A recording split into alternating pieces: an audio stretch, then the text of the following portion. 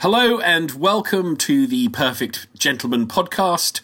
This is episode 11. This is the third week in May. I hope you're having a fantastic day. I am Zach Falconer-Barfield, founder of The Perfect Gentleman, and alongside me is... James Marwood.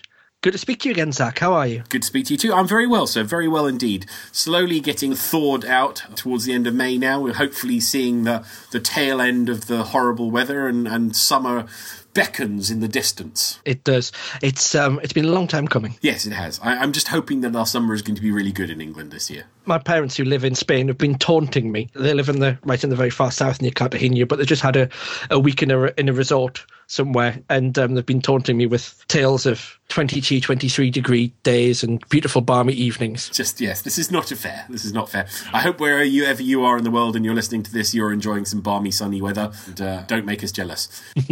Yes. So what are we talking about this week? Rory's going to talk to us again about table manners, about some of the basics there. Excellent. And then we're going to talk a little bit about cookery and cookery books. Do you have an interview today? Yeah, we have the second part of our interview with the author Guy Fraser-Sampson, and then from the desk of about the season here in the UK, and book festivals, and perhaps even, hopefully, tentatively talk a little bit more about summer. Brilliant. Let's hand over to Rory, and he can talk us through some table manners.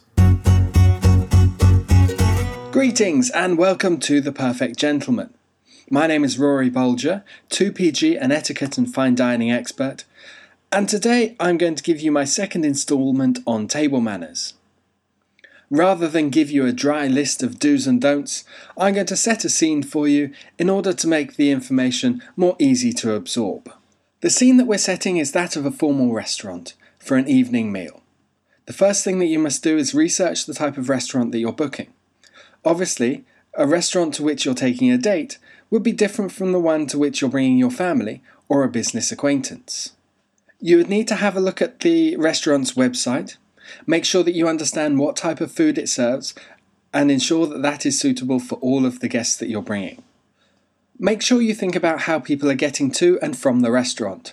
Think about public transport links if in the centre of a city. Or if not, think about how easy it is to drive to, how long it will take people to get there, and if they need to take a taxi after having had a drink, how easy it will be to find one and how much it might cost. Also think about how far ladies might have to walk, either getting to or from the restaurant, or if on a date you're considering a stroll after the meal, think about the ladies in heels and how easy it might be for them to get around. When making your booking in the restaurant, as well as confirming the times and date, make sure that you give the restaurant an idea of the number of people that will be in your party, as well as any dietary or other requirements that your guests might have. When you arrive, reconfirm this information with the restaurant, firstly to ensure that they have received that correctly, and secondly so that your guests know that they're being looked after. The perfect gentleman will always be conscious of and considerate towards any ladies in his presence. Upon arrival, help the lady with her jacket unless there's a member of staff there to do that for her. When you've found your table, help the lady with her seat, and if she needs to stand or return to the table at any point, stand with her as a sign of respect. When it comes to ordering, invite others to place their orders first, ladies and then the gentleman, and then place your own order. There is nothing that makes a woman feel uncomfortable more than a man deciding what she's going to eat on her behalf. Never fall into this trap. It comes across as incredibly arrogant and overbearing. Unless you already have another arrangement in place, when settling the bill, it is always expected that the person who invites is the person who pays. Tip generously if the service deserves it. In the UK, a 15 to 20% tip is considered generous, and a 10 to 12.5% tip is considered standard. If you do feel the need to complain, do it discreetly away from your guests to avoid any discomfort. Always remain polite and calm when complaining, and try and talk directly to the manager. As always, more information on this or any other topic can be found on our website, www.theperfectgentleman.tv, through our online magazine or our books. Thank you, Rory. I feel that I know more every time I listen to you and every time I sit with you, and make sure that I always keep my table manners spick and span. Our wonderful partners, the English Cream Tea Company, deliver a fresh take on tradition. The English Cream Tea Company offers quintessentially British gifts. Choose from the freshly prepared afternoon tea hampers to be hand-delivered right to your door throughout mainland UK, or select from a range of gift vouchers. There are also postable gifts of award-winning chocolate brownies, tea, delicious shortbread, and even cheese please tuck tins with delicious cheese scones and chutney. After all, the perfect gentleman needs to be able to send the perfect gift, whether it's to say thank you, congratulations, or season's greetings. And the English Cream Tea Company supplies that, complete with your own personalised gift message. Who do you know who would not love the gift of afternoon tea? So go to theenglishcreamtea.com for a charming touch of British indulgence. The next section is our Culinary Gentleman section. So we do this once every couple of months. We do a Culinary Gentleman section.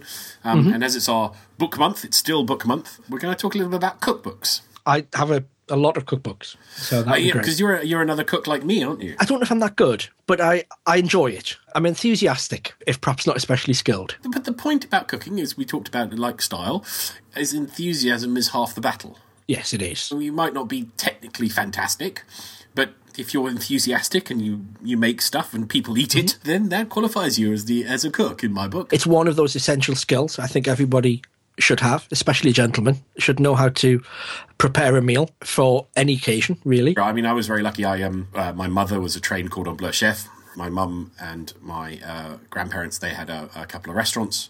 So my youth, my teenage years were in restaurants. When I was wanting to earn pocket money, my mother would make me work in the restaurant, chopping 50-kilogram sacks of carrots and peeling potatoes and washing up and all that sort of stuff. And as I got older, I did more and more stuff and, sous chef and learned to cook from her. I learned to cook really because my mum used to suffer, not now, but she used to suffer quite badly with arthritis. And so from being 7 or 8 years old, I used to do quite a lot of the cooking when she was suffering.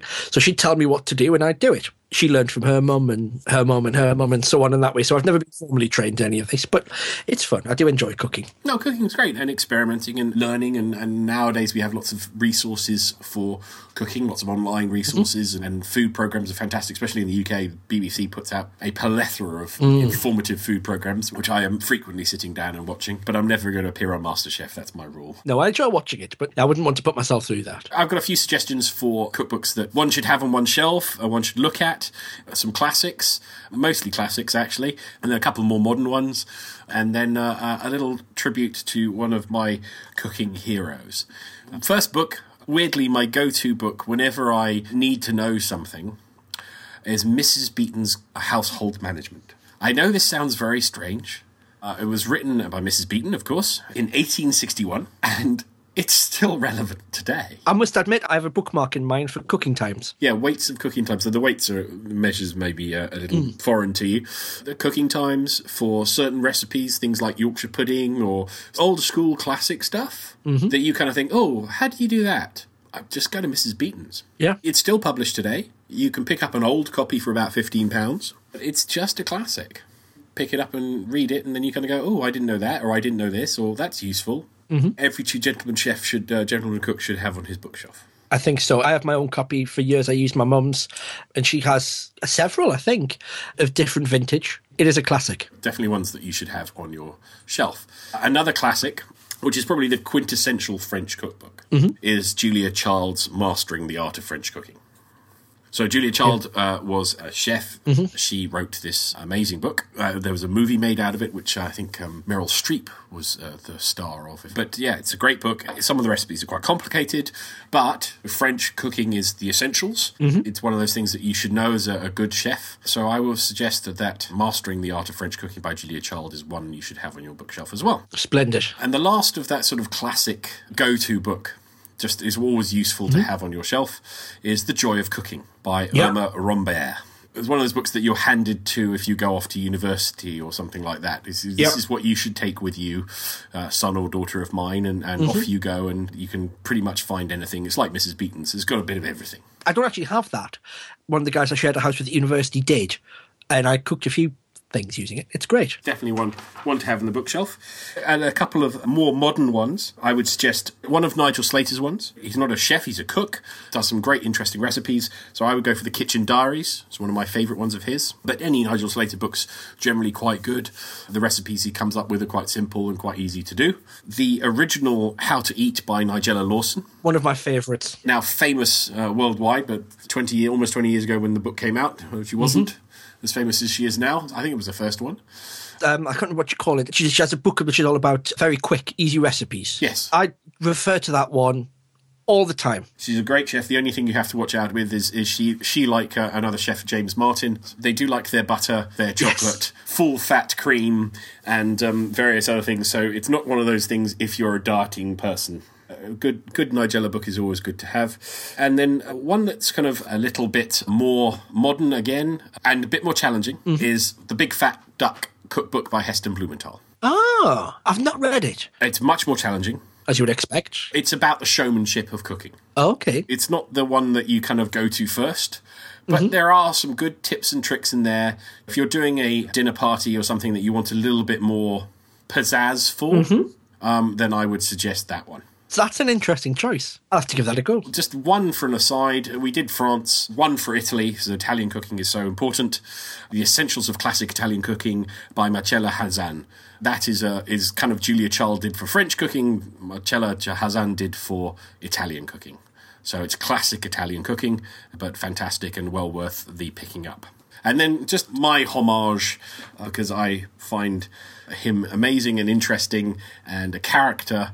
There is the British cook who sadly passed away about 7 years ago now, Keith Floyd. Yes, indeed. Keith Floyd was kind of the first modern celebrity chef, television personality and restaurateur, certainly of the modern era.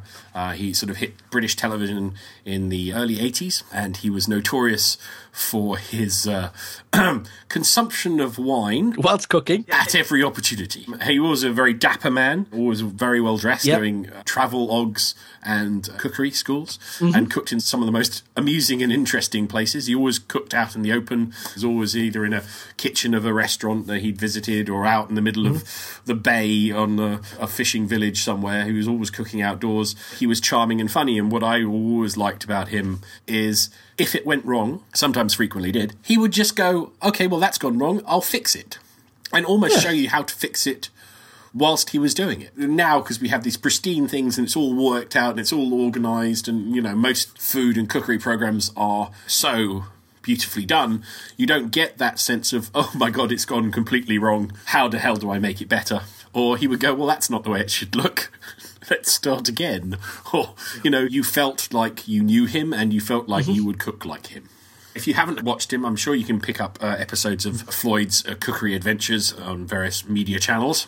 Watch a couple of episodes of Floyd travelling the world and cooking in unusual places. Great suggestions there. Do you have any cookery? I had a little look at my shelf in the kitchen. In the ones I tend to refer to the most, I really like Hugh Fernley Whittingstall's books, some of which are huge sort of tomes, but he does one called River Cottage Every Day, which has some really good recipes. His pizza recipe is spot on. I use that one a lot. Also, because my other half is Brazilian, she knows some recipes she learned as a girl, but I picked up a book by Fernando Farah called The Food and Cooking of Brazil, which is fantastic. And I think Brazilian food is underappreciated. You know, most Brazilian restaurants you go to are the churrascarias. You know, it's the barbecue. It's all meat. And that's great as far as it goes. But Brazil has this really rich tradition of spiced sort of curry-like dishes and stews and baked goods and things like that you just don't get anywhere outside of little Brazilian cafes or Brazil. I would suggest that, The Food and Cooking of Brazil. And then the final one, which is a reference book more than anything else. And I don't know if you've ever heard of it. Do you have a Biro book? Yes. So Biro is, or was, an old English flour company from Newcastle. But they still publish this Biro recipe book. It's like a little pocket diary-sized book with simple baking recipes, but it's got all of your basic proportions in for cakes, for scones, for pancakes, for Yorkshire puddings, anything like that, any traditional dish with flour. there's a recipe in there. What's quite sweet about it is to get one, you have to send off a check or postal order and wait for a couple of months. It's delightful, but it's such a useful book. Oh, I like that. It's just really lovely, simple. These are all the things you can do with flour. Good if you're prepping for the Great British Bake Off. That's a dangerous television programme to watch. It is a very dangerous television programme to watch, yes. So any recommendations for cookery books that you would use, or your cookery heroes, or anything else that you want to talk to us about, please feel free. Drop us an email at inquiries@theperfectgentleman.tv, or contact us on social media, whether that be Facebook, Twitter, Instagram. We're all the P Gentlemen. That's the P, the letter P, Gentlemen, on all those social media channels. Do contact us. We like hearing from you. Good stuff. Trundling along, back to the Corinthian Hotel now for our second part of our interview with Guy Fraser-Sampson. Excellent. I'm reviewing his book in next week's episode, but we get to ask Guy our 10 gentlemanly questions. So, your latest book is out now. Yes. Death in Profile, which we have here. Death in Profile. How did that come about? I'd always wanted to write some detective fiction. I was always in search of a theme, an idea, and gradually various ideas coalesced. The first is I've always been a tremendous fan of Hampstead. I think it's one of the most picturesque and magical areas, certainly of London. Yes, definitely. And certainly, and where I would live if I could afford it. So there's also a certain degree of wish fulfillment in setting my fictional universe in Hampstead, because it's where I'd like to live myself. And the other thing that came to me was being a great reader, reading a huge number of books. I was just getting very fed up with the number of times I would pick up a modern detective story and lay it aside after a chapter, thinking, I really just don't want to read this. I don't really care about what happens to these characters. I don't think it's particularly well written.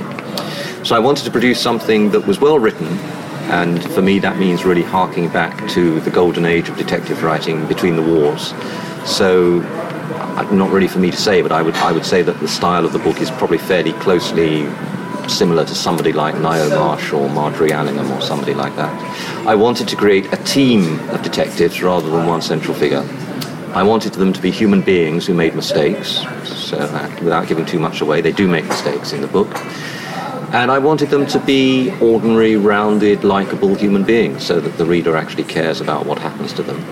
Particularly important as it's the first in a series, so you will follow their fortunes as the characters developed in later books. I just didn't want to create another noir detective book with a damaged central character, with a drink problem or a gambling problem or a drugs problem or whatever it might be. I wanted ordinary. There are some damaged individuals in the book, but certainly not in the same extreme way that they get presented in a lot of other modern books. Yes, I think that's very true. We've sort of gone down that track. I mean, yes. I'm a big fan. I'm a huge fan of detective fiction, and for me, it's that I like that original noir period, but the American hard-boiled detective fiction, the Raymond Chandlers, the Dashiell Hammetts, that kind of period of time for me was always my favourite period of detective fiction, and the late Robert B. Parker as well. I can remember you recommending Robert B. Parker to me. Yeah, so that was kind of that again. But and it's interesting, isn't it, that detective fiction really is, I always find, it's about the detective or detectives, not really about the case, effectively. The case is a vehicle for the characters to I think express that's right. themselves. And I think where that starts to go wrong, or where that can present problems, is where you have detectives or characters who don't really develop from book to book. Yes. I can remember watching or listening to Test Match Special, and somebody was describing Monty Panesar, and they said the problem with Monty Panesar is he's played 30 Test matches once. It's a bit like you read a Poirot book, for example. The Poirot is the same in each book. There's no progression. Yes. You get it, obviously, with Peter Wimsey and Harriet Vane in the Dorothy L. Sayers books, certainly those in which they feature together. You get a developing story. Yeah. But no, I think, as you say, the characters need to develop as much as as much as the for a serial. And so what will happen in the Hampstead murders, for example, is it's not just you see them developing going forward into the future, you also find out things about their past, which helps fill in the backstory and helps you understand them as characters. Yeah, and we're going to review it in the magazine and on the podcast and all that sort of stuff, so I won't spoil the plot or any of the things that are going on, but it's so far I'm about halfway through, and it's very interesting, and I'm intrigued by the characters myself, so I like that. And and I'm looking forward to the next one. And you're saying that the next one will change Yes, for example, there's something in particular you find out about the past of one of the characters that makes you understand much more why they behave as they do. And then, of course, again, it's not really giving too much away. There's an ongoing love triangle within the team of detectives, and you also get to see the next round of that, as it were, play itself out. Yes. Right. I think, well, of course, it's that great thing. Office romances are frequent in the world, especially in high intense worlds like police. Yes. Being a fan of, did you know you were going to write modern detective fiction? Because I know you're Lord Peter Wimsey and that kind of thing. I do enjoy writing period fiction, and I think I'm particularly drawn to the period between the wars, probably just because that's where so much of my early reading was set. But to write this sort of book, particularly using female characters, I mean, even in the 1960s and 70s, female police officers were not allowed to take part in investigations. Yeah. So once I decided that I wanted a strong central female character, the epoch really chose itself. It had to be modern. Okay, excellent. Are you going to go write? Excuse me. Are you going to write a sort of between the wars piece? It's strange you should say that. I do have a couple of other possible series on the go. One of which uses the idea of real-life Golden Age writers like Agatha Christie and Dorothy Sayers investigating crimes as detectives. Oh, nice. Which was always one of the stated aims of the Detection Club, which they formed, but something they never really got round to doing, perhaps happily, because they might not have been terribly good at investigating real-life crimes. And the other one which I've got on the go is set in the Second World War. It has an RAF background, and it features almost a Ripley-type character. It's a little bit of a Patricia Highsmith-type look of a rather psychopathic character who carves a grim passage through other people's lives. I look forward to reading those. I love the period between the wars. I read a fantastic non-fiction, a historical book called The Long Weekend. Yes. About the period between the First and Second World Wars. And so amazing stories and amazing tales. And it is a different world. I mean, it is amazing how much Britain has changed since the 1930s. And excuse me, how much the world has changed. Yes. Because, you could do great adventures in that period of time, and the world had not been explored. That's right. You could do fantastic things, and it was at that period of time ladies were starting to take control of their lives. Yes, and also, the idea of the gentleman detective, I think, was still very credible in the 1930s, whereas I think if you tried to write there's a little bit of a gentleman detective in Death in Profile, but if you tried to write the idea of a gentleman detective today, I think you'd be laughed out of court. I don't think anyone would take it very seriously. Yes, it would be a very fictional universe. So what's next for Guy? What are you up to next? What's the next thing for... I'm intending to write, hopefully, the first 5 or 6 of the Hampstead murders fairly quickly.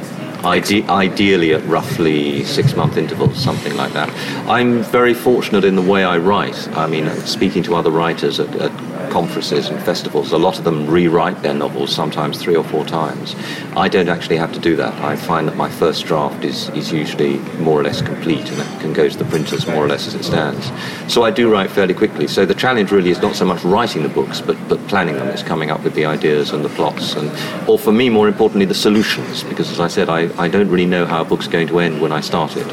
And I've already discovered that with detective fiction, that's not actually a terribly good idea.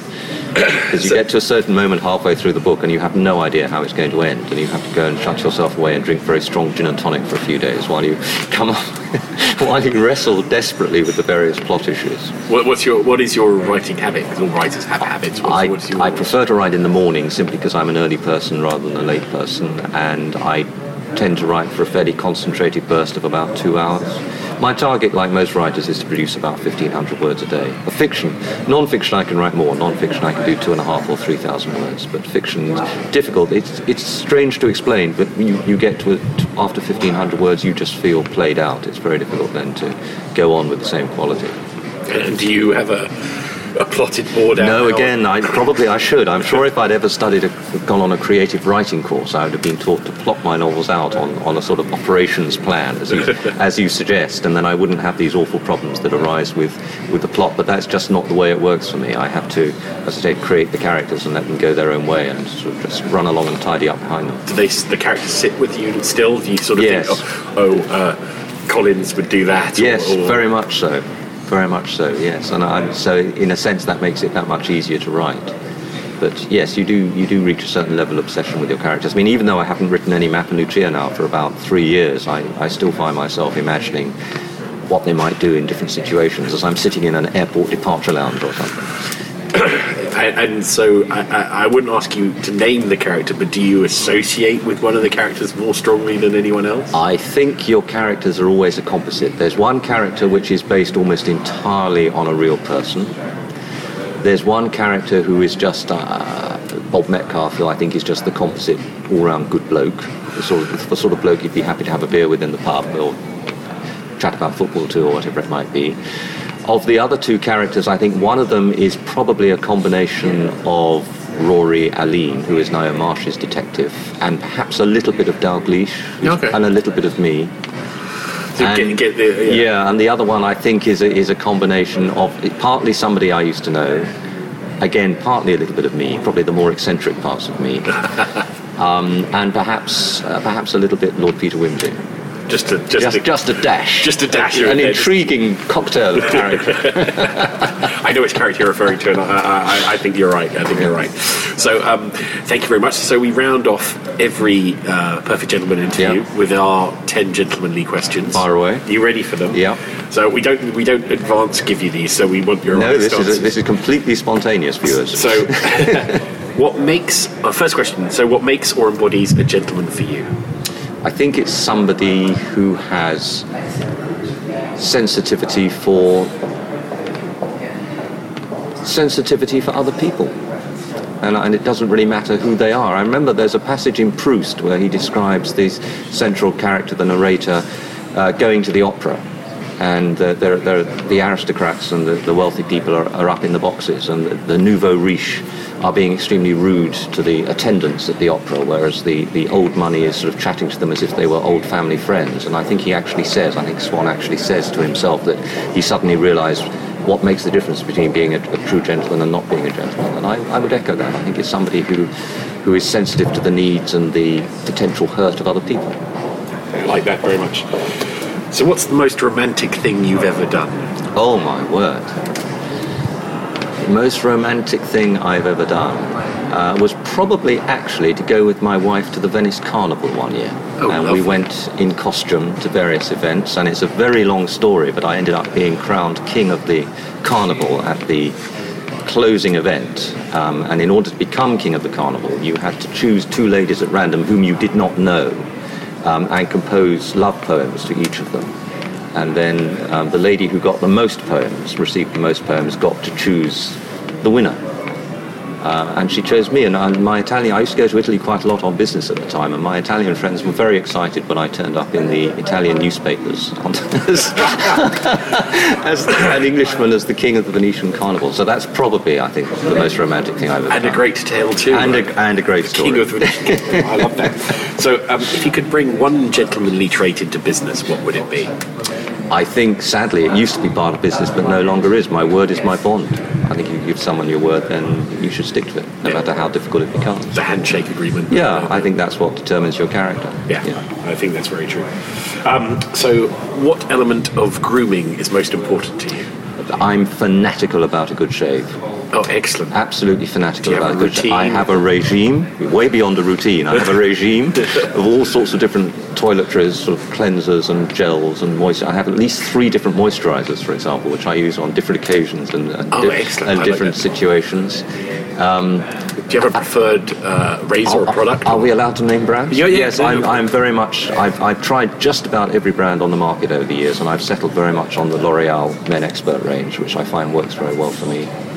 So good, excellent. I like the charcoal face scrub before a shave, and then the shaving gel, and then they do 3 very different moisturizers.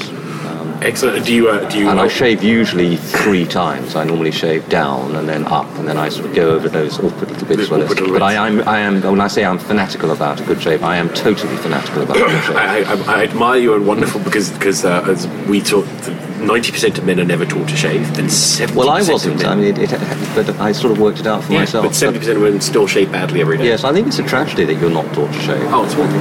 Back to the life skills. Yes.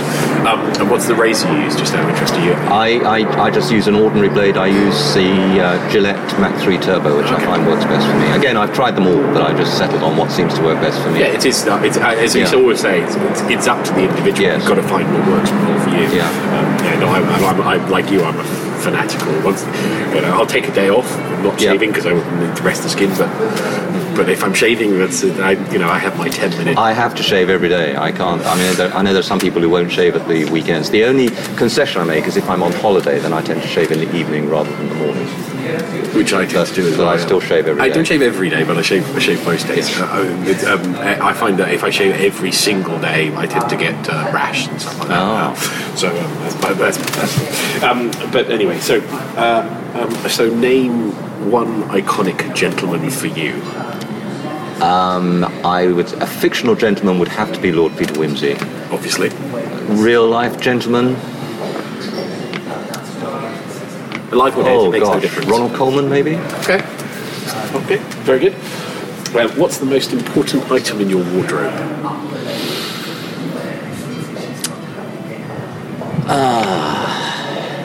I have a black Canali jacket, which I love because it's incredibly versatile. You can wear it. It's so many. You can wear it with a sweater in the winter, or you can wear it with a t-shirt or an open shirt in the summer.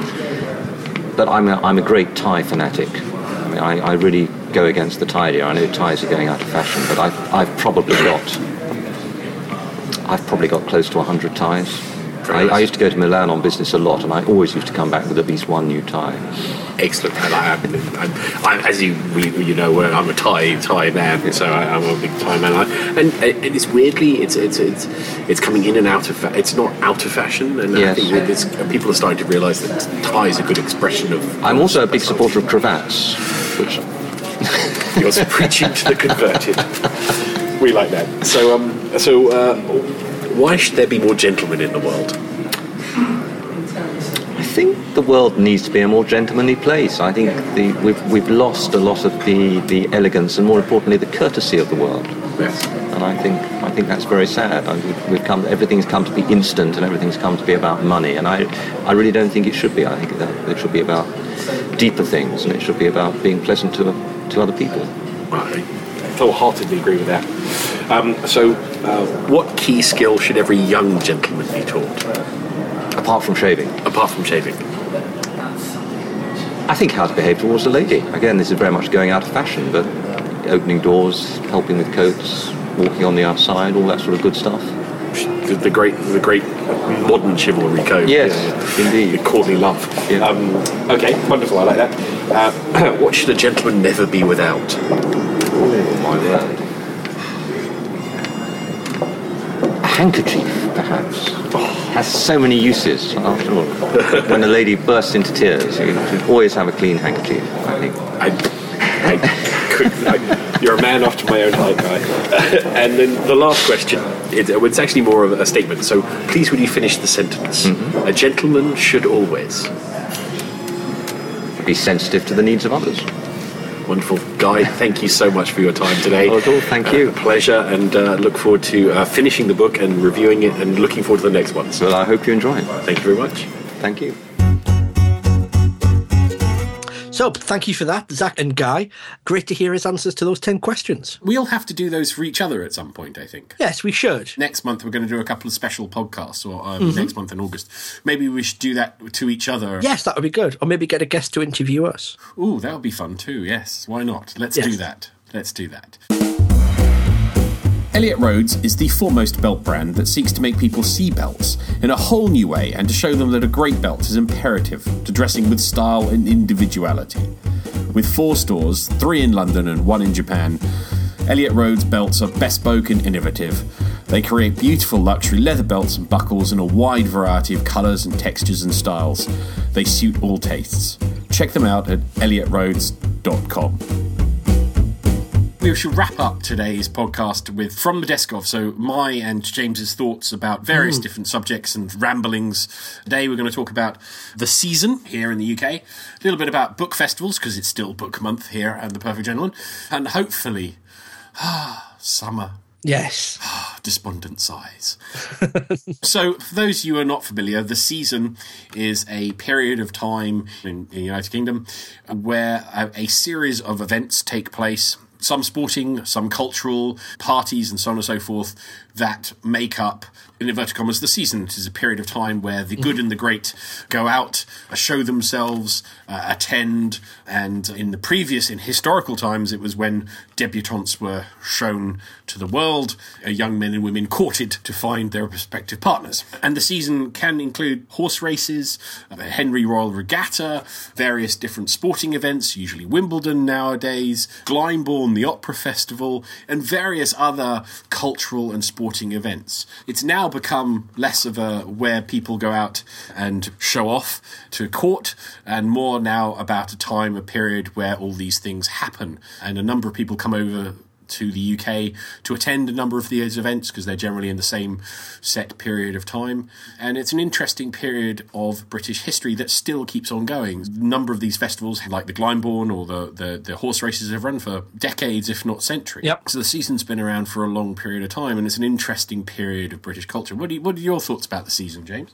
It's fascinating. I used to live very close to Ascot, to the racecourse, literally the bottom of my street back onto the racecourse. And it was always amazing seeing, during those few days of the races, or sometimes going to Henley for the regatta, and just how much fun there is in those big sort of, almost like early festivals, I guess. It's interesting because I think a lot of people shy away from going to some of those events because I think it's a bit too posh or it's not for them or whatever. But actually, the days I've been to Ascot races a few times, to Newbury races, to the regatta at Henley, I've never had a bad day. It's always been a lot of fun. If you like that sort of event, I would say definitely go along. I think it's one of those things. I mean, pick the event that you like the most. You know, whether it's Wimbledon or the polo, the military tattoo in Edinburgh, Goodwood festivals of speed, yes. with it's all part of the season now. There's a lot of things out there in the season. If you just Google the season, it will give you the list of events that partake in the traditional season and then kind of what's known as the modern season. But I would go off and try out a few events at the season this year, if you can. Yes. Officially part of the season is book festivals. At the end of this month, in May, not the biggest in the literary sense, but probably the biggest in the people attending in commercial sense is the Hay-on-Wye Book Festival. And that occurs at the end of May and June. It's not one where lots of book deals are done. There are other conferences for that. Probably not one of the high-end literary festivals, but it is probably one of the best commercial ones known. Hay-on-Wye is a village in Wales. Beautiful place. It's a beautiful place, exactly. It's a very picturesque village and has become a centre of books for the United Kingdom. Certainly one thing that you should go and do if you're a bibliophile, if you love literature, if you love books. They tend to get a lot of authors coming and speaking at the festival, launching their new books, speaking about old books, and they have a broad range of authors. They don't tend to stick to one genre, from cookbooks to fiction to history and all sorts at that appear at the festival. Indeed. And actually, as a slight sidebar to that, Hay-on-Wye is also really, really good for woolen blankets. It's a centre of a part of the wool trade. If you're looking for a gift for someone, a very soft Hay-on-Wye wool blanket would probably make up for the fact that you've disappeared off to a book festival for a week. I think that's a very wise thing. Maybe I'll see you up there. I've gone once. I haven't been back since, so I should go back again. I liked it last time I was there. They are a lot of fun. One of the things that I think sort of driven by the success of Hay-on-Wye is a lot of towns now have poetry and literature festivals, which are really useful, really enjoyable. I know Durham, close to me, have one. Newcastle, another nearby city, has a poetry festival. Most towns will have them. Often they're quite small or just starting out, but go along, listen to a reading, hear an author talk, listen to some poetry. It's great. Most authors like meeting their fans and engaging with them, so it's a good chance to meet someone that you admire and whose writing you admire. That's very true. I've been to, often just at local bookstores, when an author comes along to do a little reading and sign some books and meet things. It's a lot of fun. You might not want to stay for the long queue and get your book signed, but just hearing an author read their own work is great. There is a website I found which lists all or most of the festivals, which is literaryfestivals.co.uk. So it has a calendar and breakdowns by subject and by area and things. So if you're interested and you want to go to a festival, that's a good place to start. Thank you for that. That's very good. And lastly, the joys of the summer to come. Yes. We're now coming to the end of May and summer is ahead of us. And so we're talking now a bit more about summer and what's going on. So for the next few months, we're going to talk a little bit more about summer. We've got our summer issue in the magazine. It will be June, and we'll talk about summer stuff through the month of June. In the month of July, we're going to talk about holidays. We joked in an earlier episode that we don't generally go on holidays because we're self-employed and we work all hours God sends. We do like going on holidays when we do go on them. So we're going to have a whole holiday issue, a gentleman's guide to holidays and all sorts of interesting things. And then in August, we're going to do something very different. Something that I've never seen in any kind of men's magazine do. We're going to have a sustainability issue. Excellent. That's a really good idea. We're going to do an issue in a whole month about sustainability. We're going to do vegan clothing. We're going to talk about all sorts of things that are interesting, sustainable, vegetarian, vegan, all kinds of interesting things around the green world for gentlemen. I don't think I've ever seen anything like that as a magazine issue dedicated to that. It's something I think a lot of the style focus guys steer clear of, but it's important. I look forward to talking about that. Well, I have to give credit where credit is due. It was inspired by one of our loyal followers, Matthew Bate, who suggested we do something about vegan style. So we have taken up the challenge, Matthew. We are going to do something. A couple of our new contributors are vegans. Very happy to lead the charge on this one. We shall see in August. So that's the next 3 months for your listening and reading pleasure. So hopefully you'll join us in the magazines and in the podcasts to come. That's great. That's kind of about it today, James. I've kind of got the urge to do some cooking now, I think. Yeah, I think what shall I whip up next? Well, you were talking about Spain. I'm thinking maybe a little paella. Been trying to persuade my other half to teach me her secret to moqueca de peixe, which is a Brazilian spiced coconut stew with fish. At least if I can't persuade her to teach me it, I might persuade her to cook it and then I can watch. I'll bribe her with a Hay-on-Wye woolen blanket. that would be good. Yeah, I actually bought her one a few years ago. The lady in the store called it a cwtch, which is a wonderful Welsh word for cuddle. A little cwtch blanket. It's lovely. Well, thank you all for listening. Thank you, James, for being a lovely part of our podcast. We look forward to speaking to you next week on episode 12. But from now, it's goodbye from me, Zach Falconer-Barfield. And goodbye from me. Thanks, everyone. Our partners, Hawes & Curtis, are a British brand with more than 100 years of heritage in tailoring. In 1913, Ralph Hawes and George Frederick Curtis opened their first store in London's Piccadilly Arcade at the corner of Jermyn Street, renowned for its resident shirt makers. From the beginning, Hawes & Curtis attracted famous clientele, including the Duke of Windsor, Cary Grant and Fred Astaire. Dapper gentlemen all. As a result of Hawes & Curtis' commitment to impeccable service and product excellence, the brand has been awarded 4 Royal Warrants. Today, Hawes & Curtis offers extensive menswear and women's wear collections, providing customers with complete looks for a whole variety of occasions. Please head over to their website, www.hawesandcurtis.co.uk. So what's your favourite recipe then, James? I love chili. Okay. And chili con carne. I would probably mortally offend any Texans or Southern Americans listening because I'm sure I don't do it right. But I love getting a lovely, meaty, smoky chili. If I can get some good chipotle chilies, some good smoked paprika, that's one of my favourite things. Yeah, and I love a good chili. A good chili is really good. I started experimenting because when my wife and I went on a health kick a couple of years ago with turkey mince chili. That's an interesting thing. So because turkey's kind of very bland as a meat generally. Trying to give it a bit more oomph with the chili is quite fun. I quite often get turkey steaks or escalops from the supermarket sometimes when I'm flying back from somewhere. I normally cook those with paprika and cumin, so basically the main spices of a chili, but just lightly dusted and then cooked on a griddle with some onions and some mushrooms and some greens on the side. And I quite like that. Generally, I'm with you. I think turkey's often a bit meh. I'd rather have chicken. It is. It's interesting. I mean, roast turkey I like. I tried to have it a bit more often than Christmas because I do like a good roast turkey. It's kind of that's when it's flavoursome. Yes. Very lean, very low fat. Yeah, again, I'm not a fan. One thing I have been cooking recently and trying to get better at is fish. I used to always eat fish as a boy. I got out of the habit of it, I think, when I was a younger man because of the hassle and doing it. But we have a fish man who comes door to door now once every couple of weeks, and I get some of his fresh fish and cook that. And I did langoustines for the first time the other day. Oh, nice. Yeah, they were. It was lovely. I did like a Spanish style fish stew, basically a tomato-based stew with white fish. I think I used hake, and then I cooked the langoustines and served those alongside, and they were lovely. Really good. Yum, yum, yum, yum, yum. We don't eat a lot of langoustines in the UK, which is a shame. Most of the langoustines fished from the UK go to Spain. It's weird considering that historically we used to eat a lot of fish in the UK. In fact, in the Elizabethan time, you had to eat fish on certain days. Yes, yeah. It was the law, and you get fined if you didn't. Yep. When I was much, much younger, there was fishmongers in most high streets, and you could get fresh fish. Supermarket fish generally is not good. I'm quite lucky. In Newcastle, the city near to me, it's an old Victorian covered market. There's 4 or 5 good fishmongers there, and I'm not far from the coast, so everything's quite fresh. And we do have this fish man who comes door to door, but a lot of people shy away from cooking fish because it can be a bit of it's really easy to overcook, especially if you buy your fish unprepared or inexpertly prepared. It's not great, which can be one of the problems for supermarkets. But you get a good fishmonger and ask him to gut and scale and top and tail your fish. Yeah, it's great. No, I do like cooking a bit of fish. As you said, I thought it was mentioning a good fish curry is always good. When I was in India, in Chennai, one of the hotels I stayed in had a really good chef.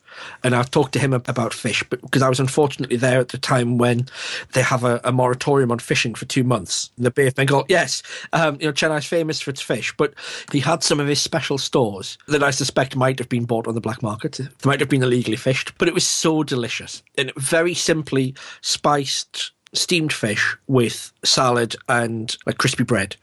Delicious. Yeah. Getting me hungry now. Yeah, I am getting hungry now. I was just thinking, what can I whip up for this evening? Good stuff. Good stuff. All right, okay, James, thank you for that. Pleasure. And speak to you next week. Indeed. Take care, buddy. Goodbye.